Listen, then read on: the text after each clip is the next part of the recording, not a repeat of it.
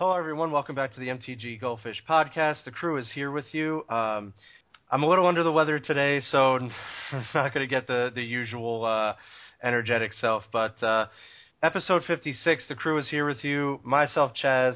Richard, how's it going? Hey, everyone. What's going on? Seth, what's up? What's up, guys? All right, so on the docket today, we are going to be talking about Eternal Masters. We got the official announcement, so we're going to talk about that. We were privy to a couple cards in Wasteland and Force of Will, and then we're going to discuss some just Legacy, the reserve list implications, just everything having to do with that. A group of people on the social airwaves talking about maybe backing or starting a format similar to EDH, Tiny Leaders, what have you, about a no reserve list Legacy. We're going to talk about Shadows over Innistrad, official cards that were given to us via the dual deck, Blessed vs. Cursed, and we are going to address a bevy of Fishmail. So let's just get right into it. Richard, we got the Eternal Masters official announcement. So as our, resident Legacy aficionado, how do you feel about this announcement? What does this do for Legacy? And I guess we're going to go into, talk about just Legacy in general and all the implications that come with this. Yeah, so oddly enough, I am not excited at all about this. I'm excited to see other people excited, but personally, I don't really care. People think that it's going to be cheaper to play Legacy, and I suspect it'll actually be more expensive after Eternal Masters.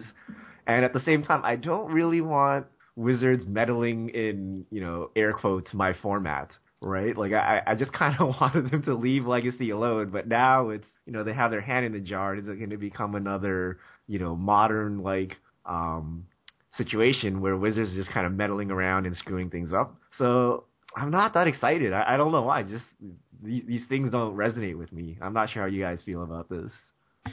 Go ahead, Seth. Well, I'm excited about it. I am not excited about it because of what it will do for Legacy, because I don't think it will do that much. But I'm really excited about it because one thing people have asked about for a long time is a draftable cube type format, and Wizards has made some sets that were heading that direction, like Conspiracy and experimenting with different draft formats. But I think if this is done right, this will be pretty comparable to a non-Phantom cube draft format. This will have some of the best archetypes and coolest cards over the whole history of Magic, and hopefully will feel a little bit like jumping on to Magic Online and playing one of the cubes.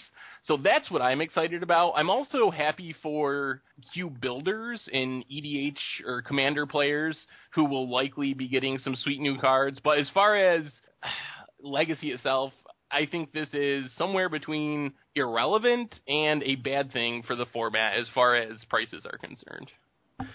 Yeah, I have a similar feeling to what you said, Seth. I'm excited that they're doing it. I applaud Wizards for doing it, regardless of what people may think of my statements on social media outlets. But I am, glad that they went ahead and did this. I was just merely stating that.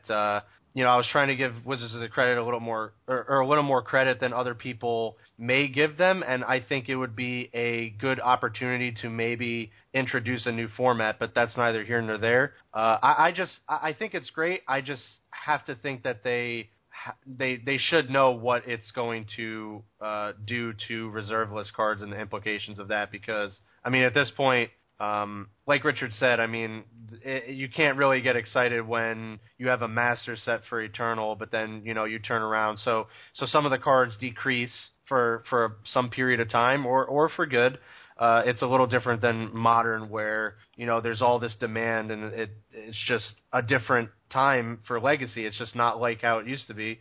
So yeah, some cards might go down. They might not ever go back to the original prices. But then people turn around and say, oh, people want to get into Legacy, and then turn around and now we're looking at a new landscape of $500 tropical islands or something like that, or $1,200 to $1,500 tabernacles or something like that.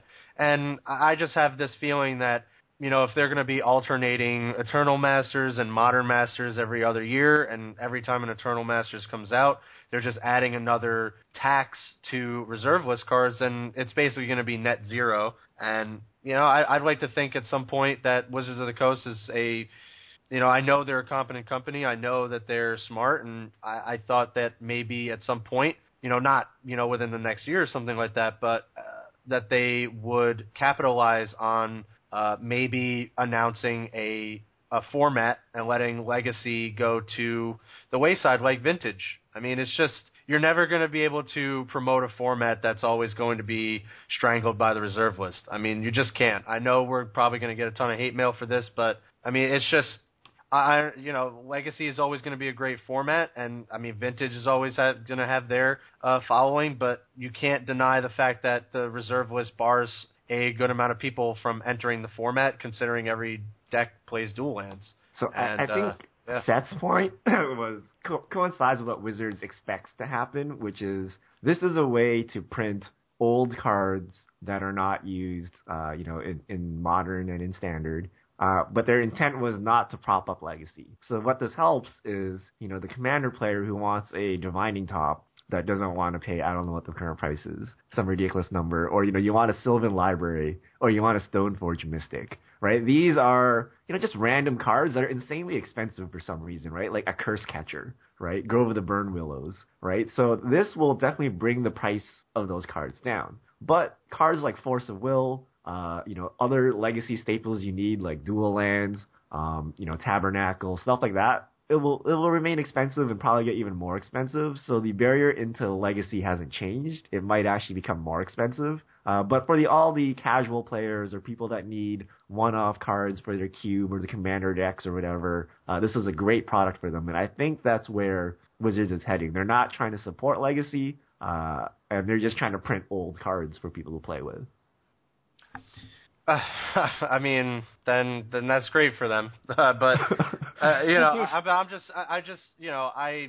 don't play any of those, and I have to say, then, we're foregoing another year for Cube and Legacy or EDH. Then foregoing a year of what though? Do you expect Wizards to revive the Legacy format at some point? No. I agree with what you're saying. It's just we have it would just seem to me that there's like more pressing matters, and you have a format that they're trying to promote, and then we go another year without a Modern Masters to prop up Cube and EDH. Then okay, I mean if that's what people want, then all right, I can accept that. So you'd rather have Modern Masters 2016 instead Absolutely. of Eternal Masters? Gotcha. Absolutely. Well, remember, too, that so far since they've started doing Modern Masters, they've been going back and forth doing a Modern Masters, which is a more competitive release, and then a more casual-focused summer release the next year, and alternating. So it could just be that that we're thinking about this wrong because it has Masters in the name, and that this is more of a conspiracy-type release for that crowd that wants weird cards for their cube and casual decks than it is a Modern Masters set that's supposed to really help competitive players. So, and then we'd be back to Modern Masters next year. Maybe I'm getting the wrong ideas because they're $10 a pack. Yeah, how much is a conspiracy pack? Is it normal price? The normal MSRP. I mean, you could get boxes right now for still $90, something like that. So maybe that's why I'm getting a disconnect here. If that's really where they were going, then they should have printed Conspiracy 2 or something like that, and not a master set, because we are getting mixed signals because the packs are $10.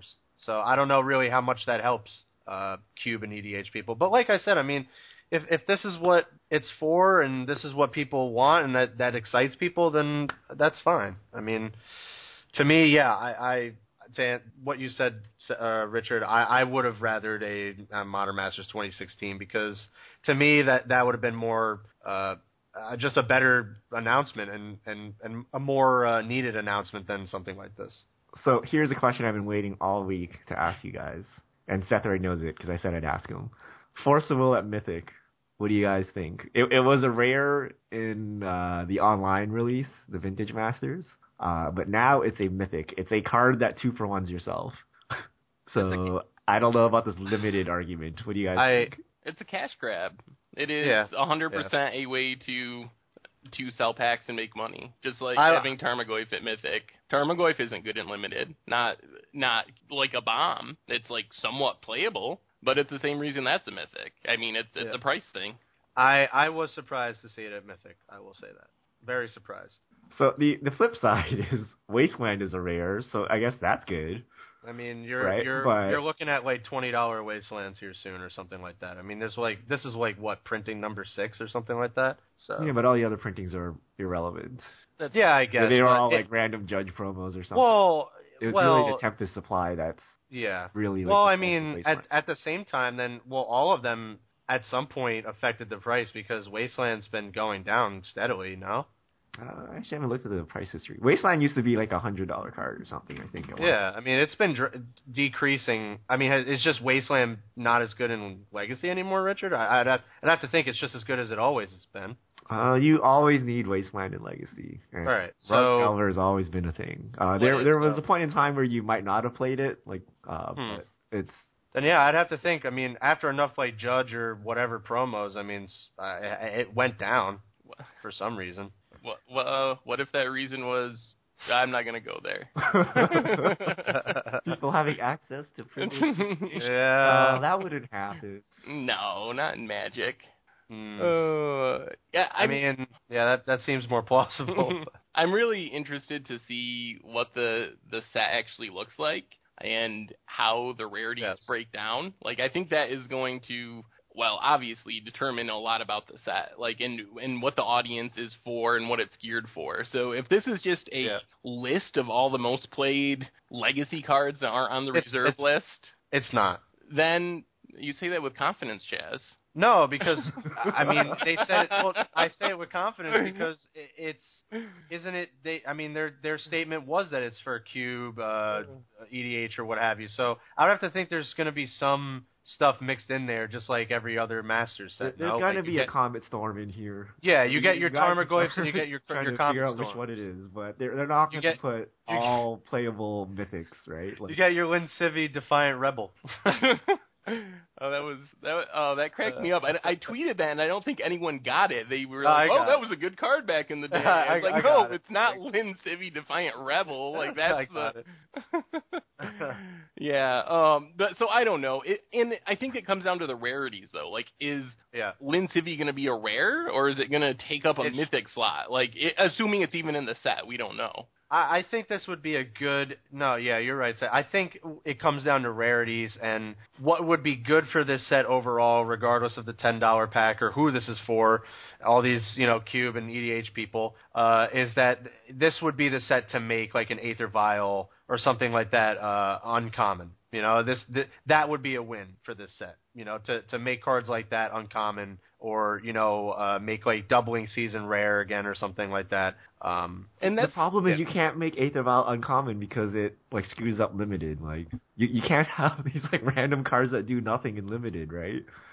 So like that's why I don't like them always trying to make a playable limited format with these. Like it really restricts what they can do. You can't. Like you could put Wastelanded uncommon or something, theoretically, but that would like totally screw up limited, right? So like that really, I don't know, that just adds another constraint for them. And like, fair enough. With Force of Will at Mythic, like I don't know how they approach this anymore, right? Like who wants Force of Will as their Mythic, like in limited, right? Like I wouldn't want to pick that card, right? So Chaz, you mentioned like wanting a Modern Masters in this slot. There could be some good modern goodies in there. Like, I think Aaron confirmed that there will be modern legal cards. So we'll have to see. Like, it could be that they're printing Horizon Canopies and Groves and, like, some really expensive modern cards, which also are playable in Legacy and Cube and whatever else. Right. So maybe we will get some of those modern goodies to relieve some of the price pressure that's always growing consistently in Modern. Right, because, you're absolutely right. There is some overlap. So, yeah. I mean, maybe we get Inquisition of Kozilek this time. No way. They don't want to waste their reprint equity, right? Like, there are plenty of old, crappy cards that you can find in Legacy to kind of fill in those limited voids. Like, you basically need the fodder to make the limited format, and I doubt they would go to modern staples to get that, because they could just print them next year and make more money, right? So... Well, then I'm going to be very disappointed. I think this will be mostly Cube. Like, for example, if this set is Merfolk or something in limited, they might throw in a couple modern Merfolk. If this set is like, but it's gonna be mostly legacy. Like Force of Will at Mythic, some random cube cards, and then like a bevy of uncommon and commons, like from Brainstorm all the way to all these like random something and Vec, like Paladin stuff, like from with like Shadow and all that, all that stuff. Like then it's just gonna be terrible. I'm sorry, like I can't get excited for that. One thing that could be exciting though is getting cards in foil for the first time. I know that really appeals to EDH or Commander players and cubers, so that is a big appeal of the set, and I think that might sell the set even more, or like as much as staples. Like being able to get some of those foils will probably be really expensive if it's a card that's never been foiled before. What's a foil card that's like a staple that cannot foil Force today? Of Will? No, you get the Judge promo. Yeah, but that's not like a very accessible foil to a lot of people. You think this Force of Will promo is going to be anywhere near accessible? Well, more accessible than a Judge promo, I'd have to at least. I don't know. How much was foil Goyf again? I forgot all about Goyf Gate. How much was the foil Goyf? I don't know, like 350, 450. Okay, I think a foil Force of Will is 500 right now. Like that. Check here. Not only do you get 800. Foil, okay. Oh wait, the Judge promo Force of Will is 800. Yeah, so it's going to be ridiculously expensive. Like the price isn't going to drop a ton. Right. And you not only do you get regular English foil Force of Wills, you are now have access to Japanese foil Force of Wills. So that is going to be. And as far as the foil thing, I think it was Urza's block, right, where they first started foiling. Yes. So it was partway through it. Partway through it, yes. I know there's one set that doesn't have it or something like that. Yeah. So anything before Urza's block that is not on the reserve list and hasn't been in some random, I don't know, Judge promo where you get from like the vault. Right. You get like foil Caracas, like a more accessible foil Caracas and stuff like that. Oh, yeah. So I'm sure there's some interesting foils that could pop up, depending on how the set plays out. So we'll see. I'm expecting it to be somewhat like Vintage Masters online. Obviously, not with the power of you get your foil. What's that red card that we used to joke about? Oh man, Vintage Masters, you know it. Is it Stark of Wrath? Yes, there you go. There you go. Now you get your foil Stark of Wrath, people. There you go. Eternal Masters. But that set had some good things in it. No, but it did. It also had a lot of stuff that was obviously there for drafting that no one really cared about. So I expect that this will play out somewhat similarly, just without power and without dual lands, which is a huge problem. That's why none of this matters, is because you can't really play Legacy without dual lands, regardless of what anyone says. So even if you can buy Force of Will for free, you're still going to have to put out $2,000 to get the dual lands and fetches you need to make your Legacy deck. So who cares if Force of Will was 25 cents? Legacy's still going to be expensive. Yeah, you still can't play So here's lands. the plan. You open a foil Force of Will, and you trade it for a normal Force of Will and a dual land. And you just do that enough times, and your box of Eternal Masters will convert into a Legacy deck. You make it sound so simple. Sounds great. Well, the other disconcerting thing is that the other disconcerting thing is that they're doing this we don't want to make too much of this again. So from what I've heard, it's less supply than Modern Masters 2015, but a little more than the first Modern Masters. So, I mean, really, I don't. Like I said, I'm excited. It's cool, but I was really more excited to have the thought that maybe this is them, entering that, taking that next step and maybe pushing a new format or something like that. I thought this was them opening the door to opening the door to something like that. Well, let's talk about what we think will happen to Legacy, and then we can talk about, originally people were thinking, Eternal will be a new format, and then Aaron Forsythe kind of stopped that rumor. But then we can talk about this this kind of modern plus or new reserve list Legacy thing as well. Yeah. So, I mean, initially everyone thought, hey, stuff on the reserve list is going to go crazy. And yeah, the next day stuff went crazy. So how do you guys think the Legacy format will shake out? Do you think more people will play Legacy? Do you think it'll get more expensive, cheaper? Do you think it's just going to die anyway? What do you think is going to happen? I think it's going to be still status quo, like zero sum. Maybe some people end up playing Legacy now, but like Seth said, I mean, now you're still shelling out for duels, and they're not getting any cheaper. In fact, they're more expensive. And like you posted, Richard, on Twitter, they're already more expensive the next day. So there are decks you can play without reserve list cards. I believe the 3 legitimate decks you can actually play are Death and Taxes, the most legitimate of them all. Requires 0 reserve list cards. Okay. And a lot of random expensive cards that shouldn't be that expensive. Like the old Hate Bears, Stoneforge, things like that. Rashad Port, Wasteland, if those are reprinted, will drive the price down. You have Merfolk. Also, in mono blue deck, Force of Will is being reprinted. Wasteland, although they don't play Wasteland anymore. And you have Burned, right? The good old Price of Progress, Fire Blast you. You don't need anything. So those are the 3 decks you can actually build. Those should probably get cheaper. The one thing that might actually hurt is Aether Vial is going to go through the roof if people actually play these decks. But, play something like Storm, you're screwed. LED is already up like 8 million% since the announcement. It's really expensive now. Blue duels have been going up. It's hard to play any blue deck with Shocklands because of Daze. Like, Daze lets you counter a spell, put your land down, and you're cool. Now, if you have to counter shock, that's 4 life. You're just easy pickings for a burn deck. Yeah. It's a lot harder for those decks to play Shocklands, although Miracles might be able to somehow do this. But you are still giving up a percentage. So there are some decks you can play that don't lose anything without playing reserve list cards, but the vast majority of the format still needs reserve list cards.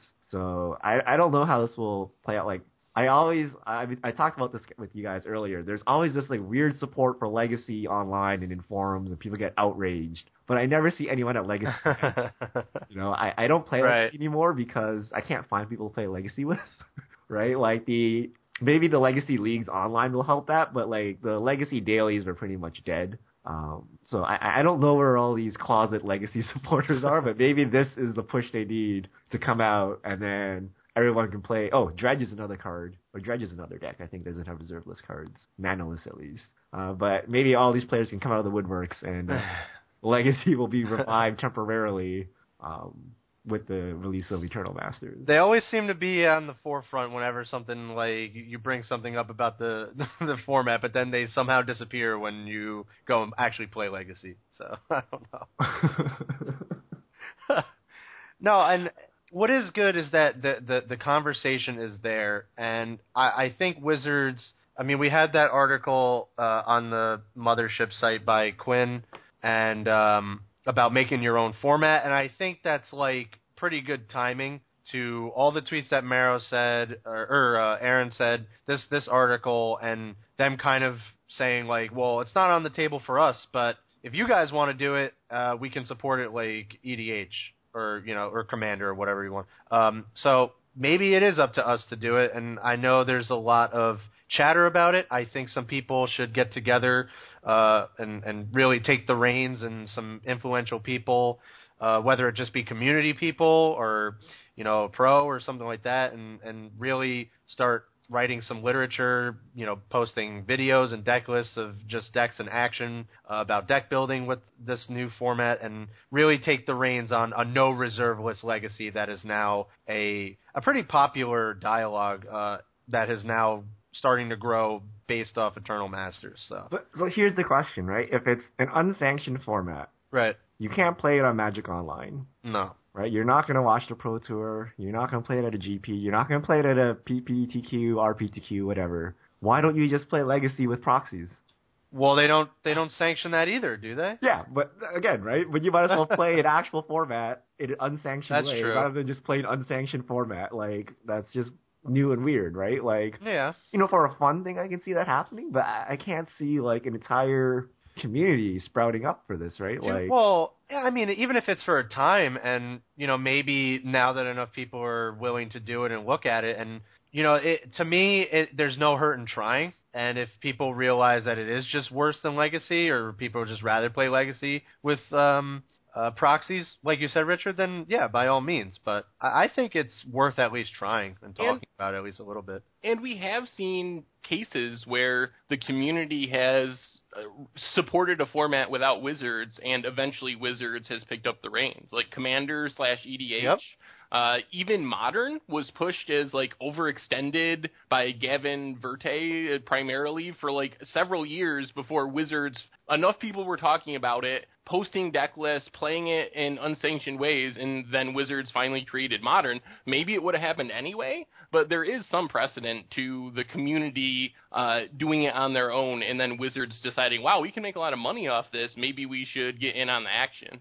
Yeah, which I think they are sitting back waiting to see that already. And, I mean, I think they know that they can definitely back a horse like that. And to be fair, the tweet that Aaron Forsythe sent out, it didn't say there is not going to be another format. It said that Eternal isn't going to be a format, and then he put this weird, like, X-Files hashtag, like the truth is already out there or something, but he made it this, like, cryptic thing. So there's also some chance that he's doing like a Marrow type troll, and 6 months from now they're like, hey, we have this new format. It's not called Eternal, but yeah, I mean, you could take. I mean, there was also another thing on Marrow's blog that says, that asked him. I think this was back in November or something like that. That asked like if when a new format, and at that point it was when. And maybe you're right. Aaron is trolling, or I mean, it could be taken both ways. It could be taken as there is a new format. It's literally not called Eternal, or it could be you look into that weird X-Files thing, and maybe he's just trolling because he likes X-Files, or maybe the solution's already out there and it's Modern. But my thing is that if it is Modern, then that's kind of disheartening because either way, you're leaving 10 years of Magic on the table, and that just doesn't seem good to me. I don't know. And that's the thing. Richard asked this earlier. Legacy is still dying. Like it is, and people are going to get mad, and people are going to yell at me. But I'm not talking about the format. People love pointing out, oh, we have tournaments. Oh, daily events are growing again on Magic Online. That's not what it's about. It's simply a numbers game. I just looked it up again. There are, in the entire history of Magic, they printed 77,952 play sets of dual lands. And there are apparently, according to Wizards, 20 million Magic players.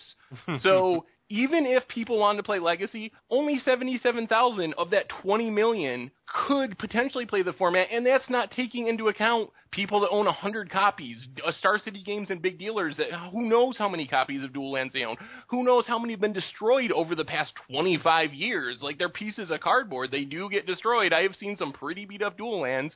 So that number's the high end. This is the most that were ever in circulation. So it's just a numbers game. You can't have Legacy be like Standard because we literally don't have enough cards for people to play the format like they do Standard. You can't. There is a hard cap on how much Legacy can grow as a format. Yeah, there's always going to be a hard cap. Until Wizards somehow decides to get rid of the reserve list, and that's another important thing from this set, is if they were considering getting rid of the reserve list, this would be a perfect place to make that announcement. We're doing Eternal Masters, like, it's such a natural fit, so I would say that removing the reserve list, everyone already thought it was basically off the table, but Wizards reconfirmed that they're not really interested in getting rid of the reserve list at this point. Yeah, it was just on Marrow's timeline, and he said, the reserve list is something we have to deal with. So and this is really where I came in with the dialogue in the first place about a no reserve list Masters, because if this is not only a good opportunity, I mean, like you said, Seth, to remove the reserve list, but we know that's not on the table. This is a good opportunity to entertain the idea or let the community react, or maybe you're right, Seth. In 6 months, they do announce it anyway that there's a new format because they can't do anything to the reserve list. So no reserve list Legacy, we'll call it Eternal or whatever. With Eternal, you can have it both ways. You can win both ways. You can keep the promise to the players, never touch the reserve list, and have a format where people don't need to worry about reserve list cards, and you can go back to basically a real three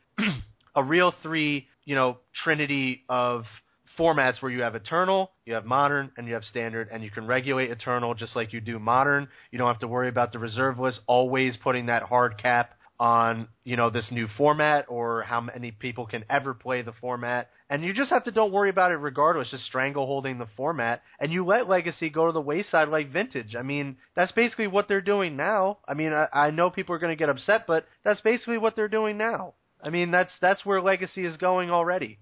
So, if the reserved list is something they have to deal with, or that's something we have to deal with, they can keep their promise to us and still make a new format, because their promise really only ever indicated that these are cards that are never going to be reprinted, whether just reprinted or a functional reprint ever. That doesn't mean that it has to be relevant in any, it doesn't mean it has to be relevant. They didn't say these cards will never lose value, or these cards will always be playable. They just said we're not going to reprint them. Right. So they can keep that. That's the promise they made, and they will be keeping that promise. That doesn't mean that, all right, we're going to base a whole format around it and all these cards are going to be relevant. So that's my whole thing. And then you don't ever have to get rid of Legacy. Legacy can just exist as it is now, just like Vintage, and, it could just keep going. I don't know. That was my whole thing. I don't know. I just don't see there's like no point for Wizards to keep Legacy around. Like, they already have their two formats, rotating and non-rotating in Modern and Standard, and like they don't want the hassle of dealing with all this old stuff. It's like they acknowledge the past, right? Force of Will, awesome card, Mox, great, Black Lotus, cool, but they just acknowledge them and once in a while throw it a bone to all the old timers. But they don't want to keep dealing with this stuff, right? Yeah. They don't want to deal with all this broken stuff. They don't want to deal with cards worth thousands of dollars. So I don't see them propping up this format, right? Like, Modern is their attempt at fixing Legacy, and it kind of works. But it's not an eternal format. But it's like, if you made a new format, like, you have to actually showcase it. You have to make a pro tour for it. You have to make it at GPs, and you actually have to support it, right? Yeah. And there's just not room for that. Like, it's just not profitable for them, right? Maybe, at one point they had Standard, Extended, and Legacy. I mean, they could go back to Standard, Modern, Eternal. And again, just using Eternal as the fill-in, whatever this format would be called.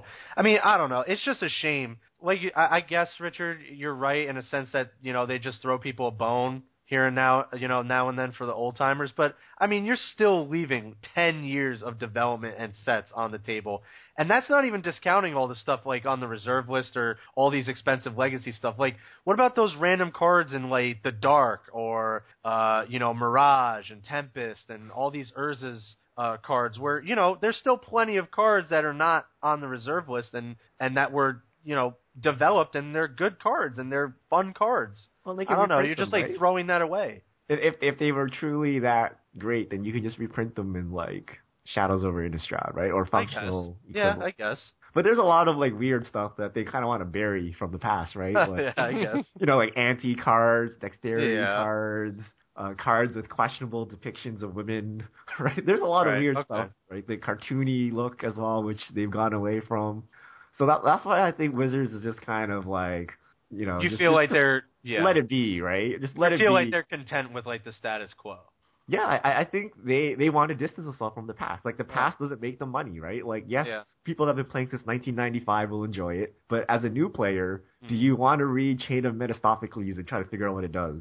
Right? I literally do not know what it does to this day. Right? Like, there's like some really weird stuff going on. Right? Or there are those like cards that have like a whole text box worth of thing that could have been said in like one line these days. Do you want to play Humility? Like, do you want to attempt to explain to people what Humility does? Because no one knows. Right? Like, we see pros on camera getting screwed by Humility all the time, right? Like, this is what Legacy brings to you, and it's fun for, a section of the demographics, right? But for the new player, for, the majority of the casual players, this is just confusing and weird, right? Yeah. Yeah. I mean, I guess, we can remain hopeful, but I don't think it'll be something that's going to be announced anytime soon. Or maybe it will. Who knows? Well, what do you guys think of the lack of Triple GP weekend with this set? What does that mean? Well, why is there no like super hype biggest? Because it's not. It shouldn't be, right? I mean, it's not like Modern Masters, right? I don't know. Right, because they don't want to celebrate these old formats, right? Well, maybe not that. It's just because it's not. I don't think it's that. I think it's not the same. Like Modern is just different. It's more popular. So, yeah, I guess you are exciting? right. Like this is like Force of Will. This is Wasteland. These are the most powerful cards ever printed, right? Shouldn't it be more? But Legacy is just not popular anymore. Yeah, it's just Legacy's so not. Yeah, it goes back to what you said. I guess they just don't want to celebrate it. This is them throwing people a bone. A pretty expensive bone, but you know. I kind of wanted to go to Vegas and play. Just try to open a foil Force of Will. I mean, the reason they promoted Modern Masters so much is because subsequently they want people to play Modern. Yeah. Right? If they do a triple GP weekend for Legacy Masters, okay, hey, we're promoting what, Legacy? Like, all right, open up all your Force of Wills, but don't worry about those $500 tropical islands when you go to buy them. Don't worry about those. Don't worry about those, newy $1,200 tabernacles. Don't. Yeah. Speaking of $500 cards, what do you think this does to counterfeits? Now you have this surge of new players looking for dual lands.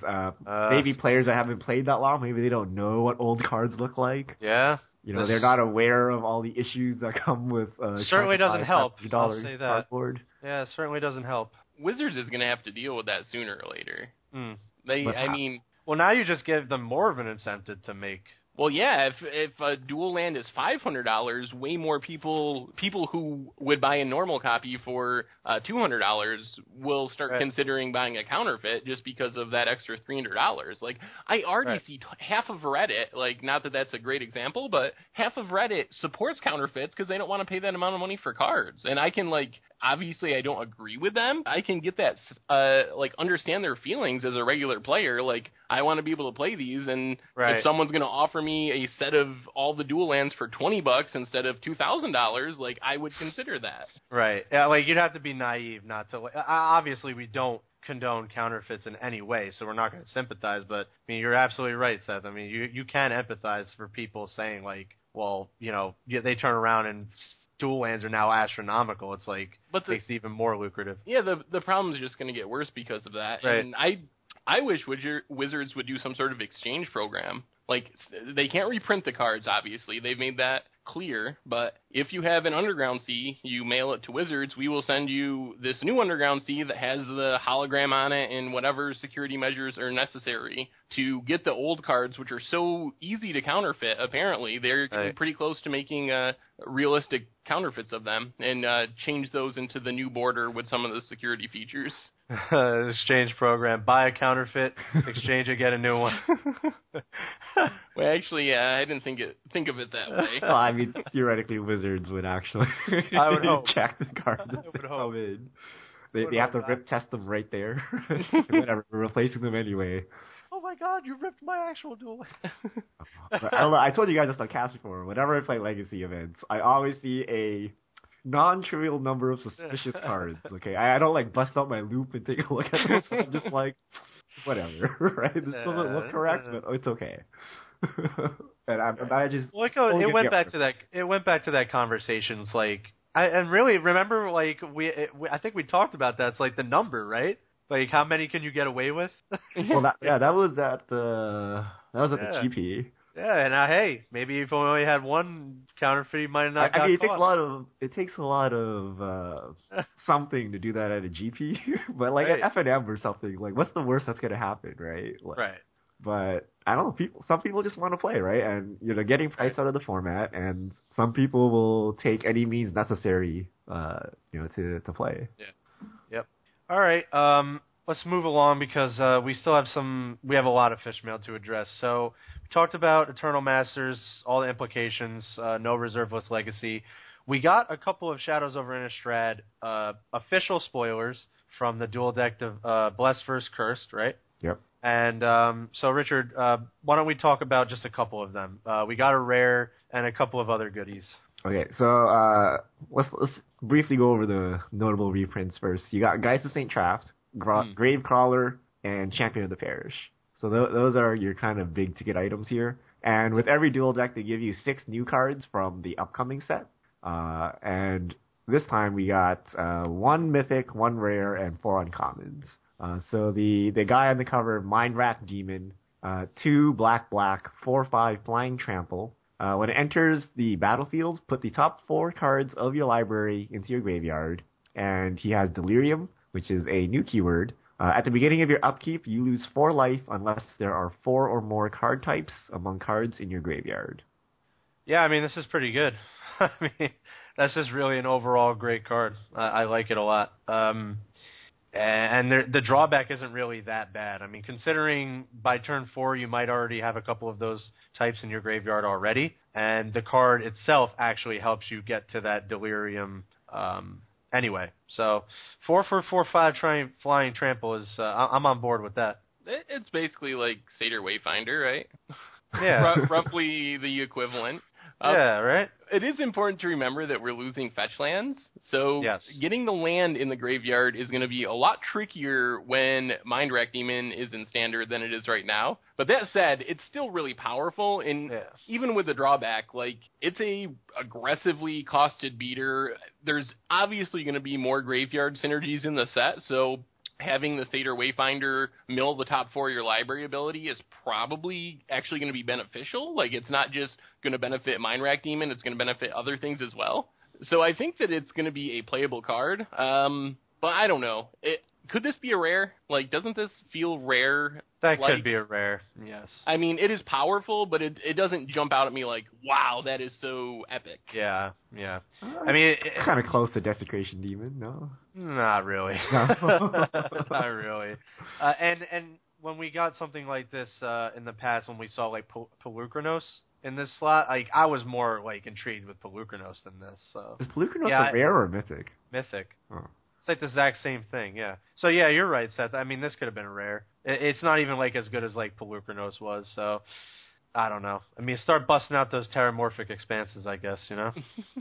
I think it's gonna be pretty. Flying Trample at a 4/5 is pretty. Like, what are you gonna cast to like battle this thing in the air? You gotta get some hard removal, and you can't trap it. So I don't know. I think it's decent. No, I think it's a great card. I don't know if it's really quantifies as mythic, but it's like air Rhino kind of.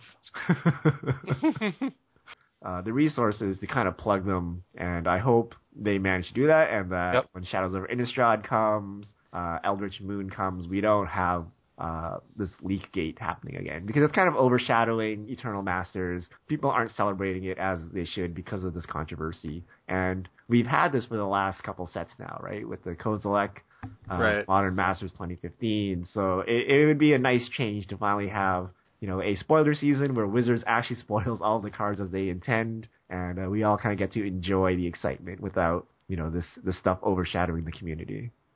Very well said, Richard. Very well said. All right, so let's move into fish mail, and that'll wrap up our episode for this week. All right, so we have a ton of fish mail this week. Someone mentioned this, but we haven't been telling people how to submit fish mail. So tweet at MTGGoldfish using the hashtag MTGFishmail, or you can leave a comment in the articles, or you can send me an email, or basically if it somehow gets to one of us, we'll address it on the cast. But the official way is hashtag MTGFishmail. So here's a question from Daniel. I was recently listening to Drive to Work podcast and Mark Rosewater episode 303. He shows himself and another Wizard employee answering questions about Magic and telling their stories. So questions were, when was the first time you heard about Magic? When was the first time you played? What was your first card you remembered? I would love to hear some answers to these questions from the crew. Well, I actually remember how I got into MTG, how I got into the game pretty vividly, actually. So I was in middle school, and I was going through middle school, and at cafeteria, I would always, and I think I was in like 6th grade or something like that.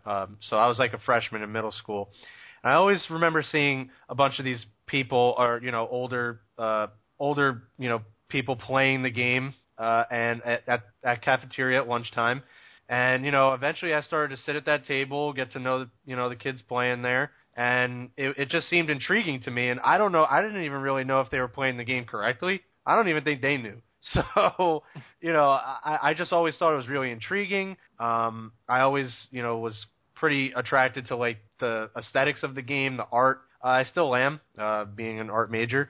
And, I just really liked it. And I remember buying like my first pack. I think it was 6th edition. It's a 6th edition pack. and I was like, all right, I'm just going to buy a couple packs, and then I'm never going to buy, I'll just get the kind of urge out of the way, and I'll probably never buy it ever again. Fast forward 15 years, and a bunch of packs and product later, and here we are.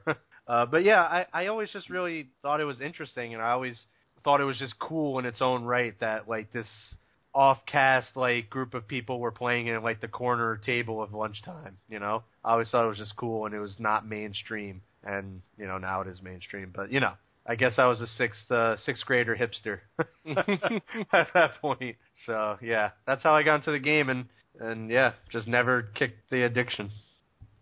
Well, for me, I think my story is different than both of yours. I've told it before, I think, but I didn't start playing when I was a kid. It wasn't until, like, Ravnica era that I had a roommate who we'd been good friends for a long time, moved in together.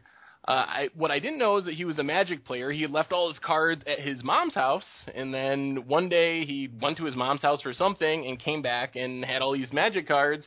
And at the time, I was playing in bands and was kind of like doing this hipster music guy thing, and he thought that I would think Magic cards were nerdy, so he never asked me to play. And I thought that I didn't know what Magic was, so I just kind of watched him play with some other people, and finally, 6 months or 9 months later, the game looked really cool, and I finally asked him if I could play, and he taught me how to play, and I have just been full force into Magic ever since. So that's how I first started, and as far as the first card, I think for me it's Eon Storm.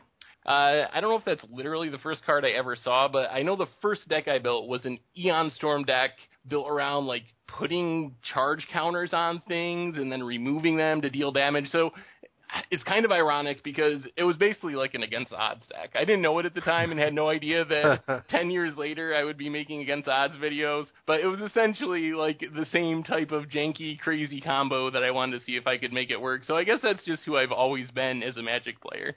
Yeah. I remember the first card to answer the second question, that impressed me was Avatar of Might. I always just saw like a giant green. Green was my favorite color. A giant 8/8 with trample was just like the coolest thing I've ever seen. So there you have it. No other explanation than that. All right, move aside, children. Let me date myself with the story of the old times. So see, it's really different because I grew up in the 80s and 90s, and cards, like trading cards, were a big thing back then. So like, you guys probably don't know about these things, but like Garbage Pail Kids, like Ultra Pro hockey cards, like baseball cards, things like that were huge. And a kid, for some reason, I was already in like card finance, right? We would buy Marvel cards, so like Spider-Man, X-Men, and stuff like that, and we would sell them in the schoolyard and trade with ourselves with our lunch money. So that was weird. So there was a set like Marvel Metal or something, which is like basically foil cards. And we were wheeling and dealing as kids, like selling cards for like $2 and buying other cards. And for some reason this was allowed on school. And eventually Marvel came out with a card game called Marvel Overpower, which is like kind of like a tradable collectible card game. So everyone played that because that was our natural transition from Marvel cards. And that's kind of where everyone started playing card games. And one day someone brought in a Magic the Gathering deck, and we kind of transitioned over there, and then now everyone plays Magic. But so that's how that kind of happened for me. The first card I ever remembered was Wanderlust. I don't know if you guys know what this card does. It's a 3-mana green enchantment that your creature deals 1 damage to you on your upkeep. So you can play it on your opponent's creature, and it pings you for 1 damage every turn. And the reason I remember this card is whoever taught me to play Magic. We had 2 like 4th edition starters. He had the Wanderlust. He put on my creature, and then I stole his card because I forgot to give it back at the end of the game. So I had his Wanderlust. And I'm like, oh, I should give this back. And that was the first time I accidentally stole a card because it was on my side of the battlefield as well. Very good. Yeah, there's a lot of them, so let's just try to keep it going. Let me find the next question. Christian. I was curious about Magic Online, the pre-releases, normal set seasons. When is the best time to buy and sell boosters, if that is a regular trending thing? And when's the best time for selling rares and mythics? So, Seth, do you want to cover this one? This is all you, Seth. All right. pre-releases, let me try to take this a little bit in order. During pre-releases is usually the peak price of all the cards, just like in like pre-sale period and standard. So that's usually when, as a whole, the set will be worth the most. Of course, some cards will be undervalued at first and will increase during their life in standard, but in general, pre-release is a peak. Then prices drop much quicker on Magic Online than they do in the real world. So within like a month or two after the pre-release events end, those cards will be down right near their floor. Like, a lot of stuff will be down to complete bulk as far as rares. A lot of mythics will also be like under a ticket, and then there'll be a few cards that are near the top of the pack in every set, mostly mythics usually, that can be 8, 10, 20. In the case of something like Jace, which is a rare scenario, 70, 80 tickets.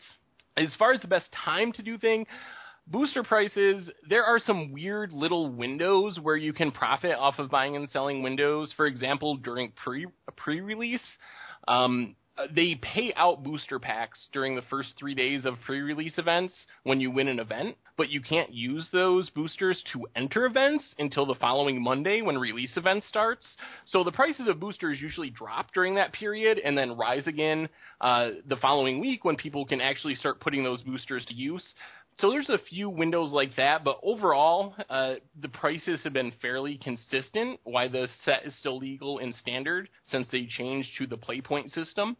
So most of the time, boosters are going to be somewhere between like 3.3 ticks and 4 ticks while they're legal in standard. And as far as rares and mythics, if you open stuff during pre-release events, it's almost always correct to sell them as soon as possible, like as soon as you're done with your event, to get the most money because prices drop so fast. Otherwise, it's like paper. Like, what's performing well in standard is going to go up. Stuff that isn't performing is going to go down. So you just want to stay on top of the deck lists and the trends as much as you can, and try to sell when a deck is peaking and really performing well on like the SCG circuit or on Magic Online. All right. Hopefully, well done. Well done, Seth. This is from Jay Hogue, regular contributor. He's in the Navy, so thank you. His question is, I've been recently grinding PPTQs in SCG events like regionals.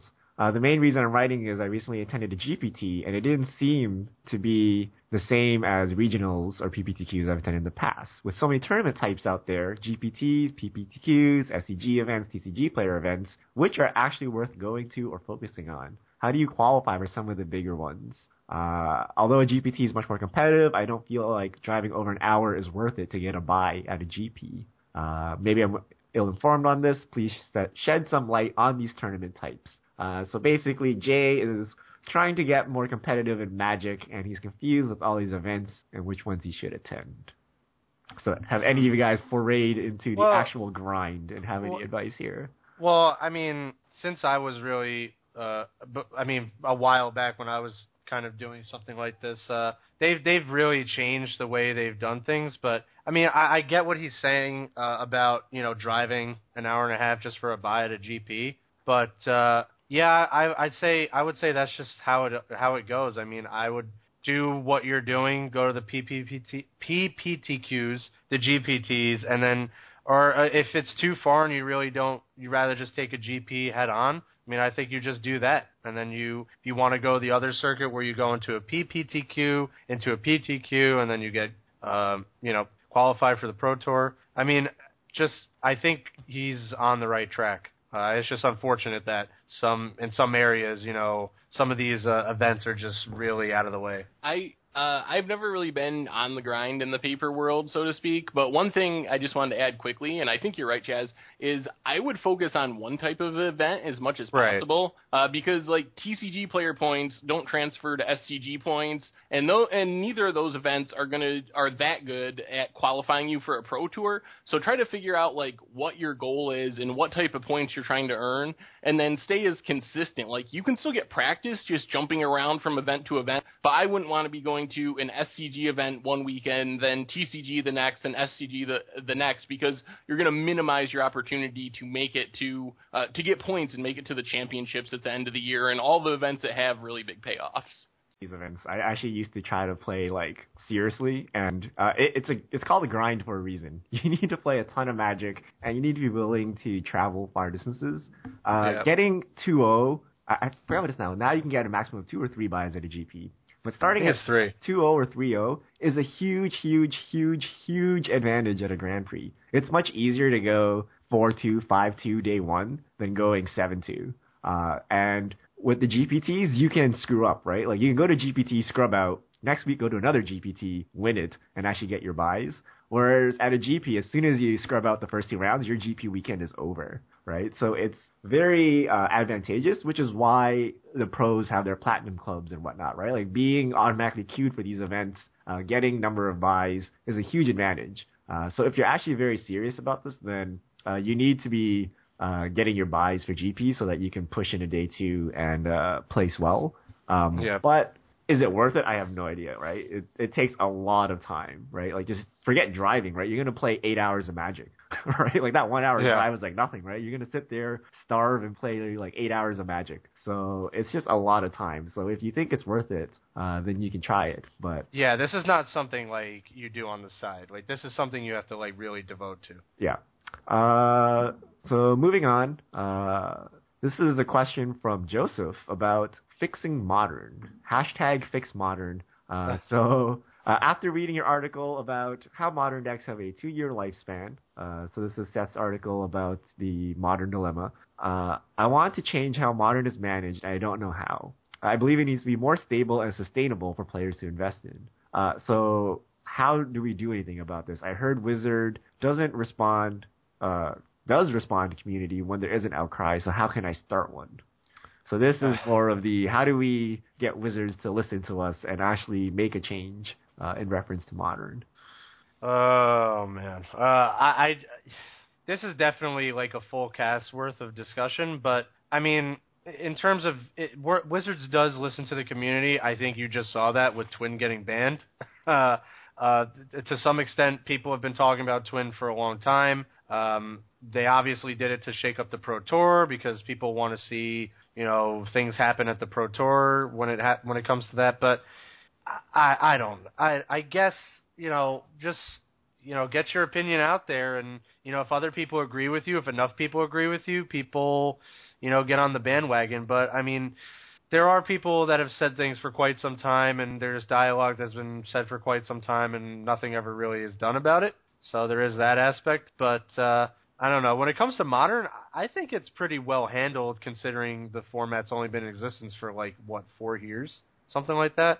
So I think we have a while to go to where we're at some sort of harmonious state with Modern. So I would say sit tight, be patient, and in terms of Modern being regulated, I think it's done fairly well.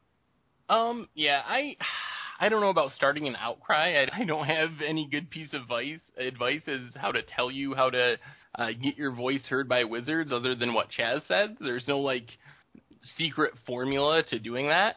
If enough people agree with you and people are talking about it on social media, Reddit, places like that, then Wizards tends to respond and take notice to that. I know Wizards employees definitely are on Twitter all the time. They also do frequent the MTG subreddit. So if you're looking to have your comments heard, those places can reach people in a position of power. As far as Modern, I think that the simplest solution, whether or not it's the right solution, is to have a more light-handed approach to the ban list. I think that's the part of the reason there's so much upheaval is that how the format is managed through the ban list and how bans happen so regularly. So for me, I think that's a big thing. I'm not saying that things should never get banned, but I think that the more we can minimize bannings, and even perhaps a bigger thing is the more Wizards can print cards that answer problems instead of needing to ban cards, the more stable the format will be. That's how it works in Legacy. If there's a problem, usually because the card pool is so big, either there's already a card existing that will answer the problem, or Wizards can print something like Containment Priest that will answer certain decks. We don't have that option in Modern, so I think having a way to put new cards in the format to answer problems as opposed to banning them would go a long way towards creating stability. Yeah, just to add to that, when you make your outcry, which is basically just post to social media, present an actual coherent argument, present data, facts that Wizards can use to inform their view. They've shown that they listen to feedback. When there was the outcry with the Modern Pro Tour being axed, they brought it back. So Wizards is out there reading and listening to us. We just need to make sure if we have ideas, we express them in a constructive manner, in a way that is most easy to understand, and there's actual research and data to back it up, and that will help Wizards make their decision a lot better. So that's my advice there. Don't just complain, but actually have solutions or suggestions, and have stuff to back that up. Next question is from Evan. Starting at the end of December, Eldrazi decks started picking up momentum, and we saw spikes in Heartless Summoning, Orborg, Relic of Progenitus. And the Pro Tour has shown us a new way of building Eldrazi for Modern. If the first version of the deck falls out of favor, would you expect those cards to fall back down to the original pricing or something higher than prior? So instead of the previous $1, maybe hold $3 and just stay up 150% instead. Yeah, I think it would be hard. Usually when cards like this go up, exceeding percentages, they never really go back down to their original prices. It takes quite a bit of time, if they definitely see no play. But yeah, I mean, they would have to see like no play. If they decide to ban, one of the cards, maybe people go back to the original versions of the deck where it's more of like a ramp up to giant cards and they still play Heartless Summoning or stuff like that. I don't know what they're going to ultimately end up doing. I don't know what they're ultimately going to end up doing. But yeah, I would have to say the better version that we saw in Modern at the Pro Tour will likely not be around for too much longer, because it is just everywhere. Yeah, I mean, I agree with what Chaz said, and I think it is very unlikely the prices go back to where they were before, even if the deck falls out of favor. That's, at least for a very long time, that's just typically not how price spikes work with Magic cards. So I think that you're on the right track, that they'll go down, but they won't go all the way back down to where they were before. All right. Next one from Cole. On the last cast, it was mentioned that Wizards might have found the secret sauce by printing broken cards to make Modern Pro Tour exciting and to push the new sets. Considering that a banning is likely in the future of Eldrazi lists, isn't this bad for Wizards to follow? What incentive do players have to buy into the new cards if we have to fear a banning every 4 to 6 months?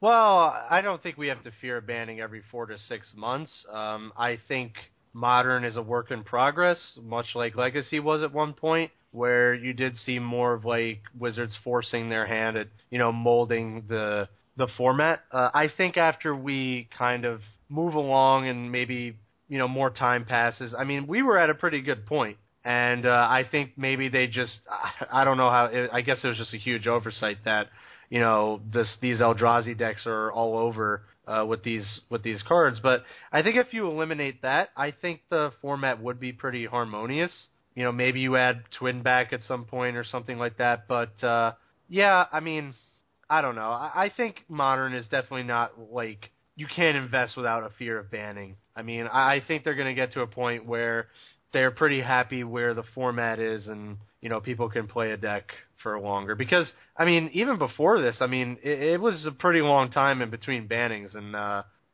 decks have survived from the beginning of when Modern was in first in its inception. So. I think the secret sauce is to just get rid of the Modern Pro Tour altogether. But I think that's the real secret sauce. I think that comment is true. Like, Wizards did find the way to make the Pro Tour exciting and make people care about it, and probably use a Modern Pro Tour to sell cards from the newest set. So in that sense, it is true. But I don't think that's a long-term, plan that's not viable. You can't just keep printing the most powerful deck in Modern every year and trusting that that's the way to make an exciting Pro Tour. That's the power creep issue that Wizards is actually really good at reining in. That's one of the most amazing things about Magic is how well they have been able to keep the game new and fresh over 25 years without power creep getting out of control like it has in some other games. I'm kind of on the secret sauce train here. I think if you look at other video games, this is how they kind of do it. Like if you look at, say, League of Legends, when they introduce a new champion, they're always like overpowered. And the reason is so that everyone jumps on board and plays this new character. And then what they do is over the next couple of patches, tone it down. And to hopefully such that they're a balanced character. Sometimes they go overboard and it's still, it's underpowered and no one plays it. But a lot of games follow this model. Like, just make something OP for a specific period of time. Everyone will play it, get hype, and then they'll tone it back down. And that could happen. If there's a way to ban the Eldrazi deck such that it doesn't become irrelevant, maybe it's not the best deck anymore, but maybe it's just, another tier 1, tier 1.5 deck. So if you can consistently do that and then, get a new theme going, to only affect Modern and then tone it down a bit. I could see that Wizards would do that. They're going to ban something every year anyway, so might as well do this. Whether they can actually pull this off or not seems a bit, questionable. It might be too hard to do, but I could see something like that happening. It's not too far-fetched in my opinion. Moving on, we have a question from Martin. What will happen to the price of hard-to-come-by versions of cards that are reprinted in Eternal Masters? So, Judge Force of Will, Judge Rashad Import, starter cards like Grim Tutor, Goblin Settler. Well, we already covered that a little bit, but I don't think, the Judge cards, their prices probably won't budge at all. Stuff like, Grim Tutor, Goblin Settler, stuff like that. I'm assuming those prices will come down considerably. But, hard to come by stuff like Judge promos specifically, I doubt will go down in price very much, if at all. Yeah, I agree. I think that Portal, Starter, those type of cards will definitely get crushed because that's just what has always happened whenever they've been reprinted in something. So because the supply is so low to begin with, the new supply just is so much for them to handle, and there's not any real demand for those cards, most of them, because they're just not really played outside of cubes and maybe EDH if you can afford it. But I wouldn't worry about Judge promos and those type of cards. I actually think Judge Force of Will go down. Because right now that's the only foil printing of Force of Will, and the art is terrible. Like it's not as classic as the original. The new art is awesome and a throwback to the original art. So I think a lot of people would choose the new foil Mythic Force of Will, and that will alleviate some of the demand of the Judge promo. Yeah, especially people like their Therese Nielsen, man. Yep. Okay, we're in the final stretch, guys. We're on to Twitter questions. Yeah. How long until Wizards creates ultra modern format? New border cards. So we pretty much talked about that. Well, this is a cutoff that's earlier, right? So this would be something like they cut it off at 10th edition or something. Do you think that will happen? No. I guess it's possible that it could happen 10 years from now or something. Yeah. I don't think that it's going to happen. Yeah. All right. That was from @Fizzled. This is from @TheoCrisis. What do you think will replace Clash packs and event decks, if anything? Probably nothing.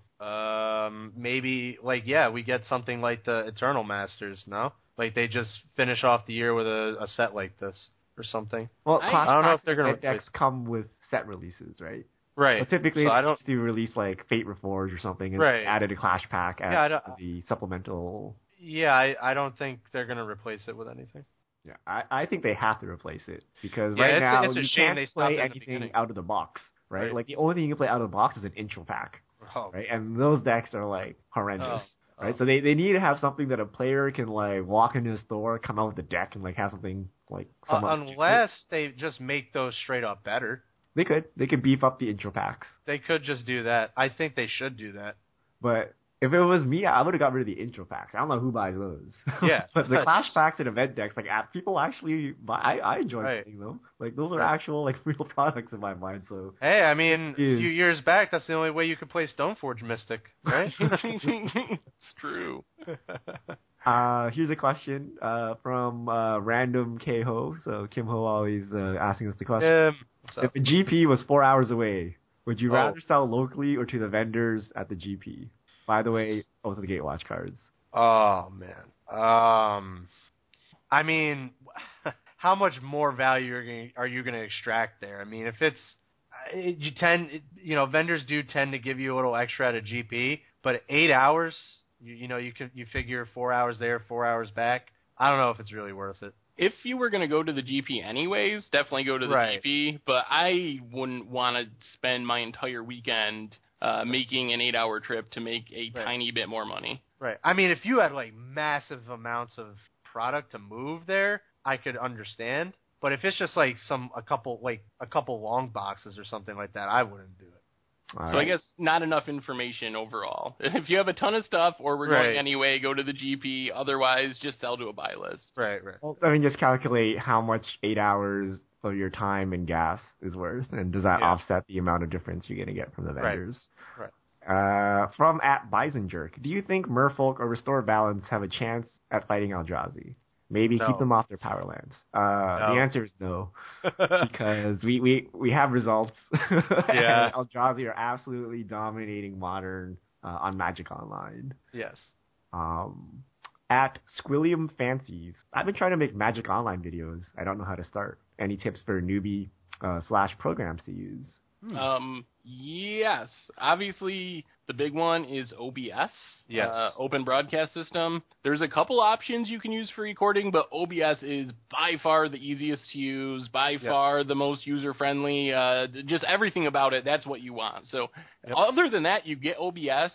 There's actually a really good tutorial that just went up on the Mothership with Gabby Sparks talking about how to start streaming. So I would check that out because it shows how to set up OBS. And other than that, you're just good to go. Once you download OBS, you have a headset plugged into your computer, do the basic setting stuff that you can get in that tutorial video. You just hit record and you're making a video. So right. And then obviously for video editing stuff, there's stuff like Premiere and what have you. Yeah, I use Lightworks for my editing, but there's other options out there. Yeah. Yep. After Effects. Yeah, there's a bunch of stuff. Well, there you have it. I think we answered like 10 plus fish mail today. we might. It's getting to a point where we need like a separate podcast for fish mail. Thank you everyone for sending those in. Those were some really good questions, and I think that wraps up the cast. Any last minute out the door things? I think that pretty much covers it. Yeah, I think we covered everything. Gentlemen, thanks for bearing with me. This was a great cast. It's been awesome. We will do this again very soon. So thanks for everyone for tuning in. We will see you next time. This is the MTG Goldfish crew signing out.